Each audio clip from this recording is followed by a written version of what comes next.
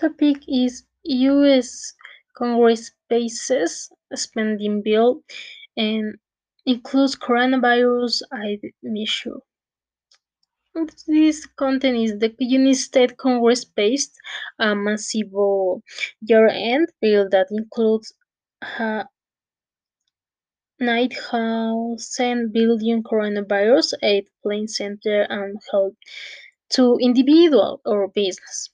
But the House of Representatives and the state approved 1.4 trillion in spending to keep the United States government operating.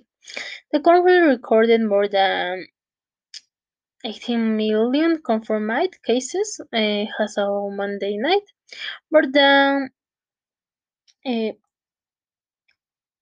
31 Americans have died of this disease. Of one of the main parts of the new bill provides direct payments of 6,000 to most people. The bill also provides 4 billion to help other countries with vaccination efforts for COVID-19.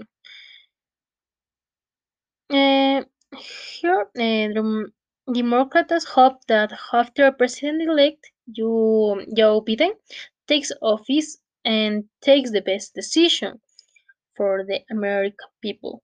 But participants are in the state of Georgia. The result will decide which party controls the Senate and divide the money for different areas appropriately.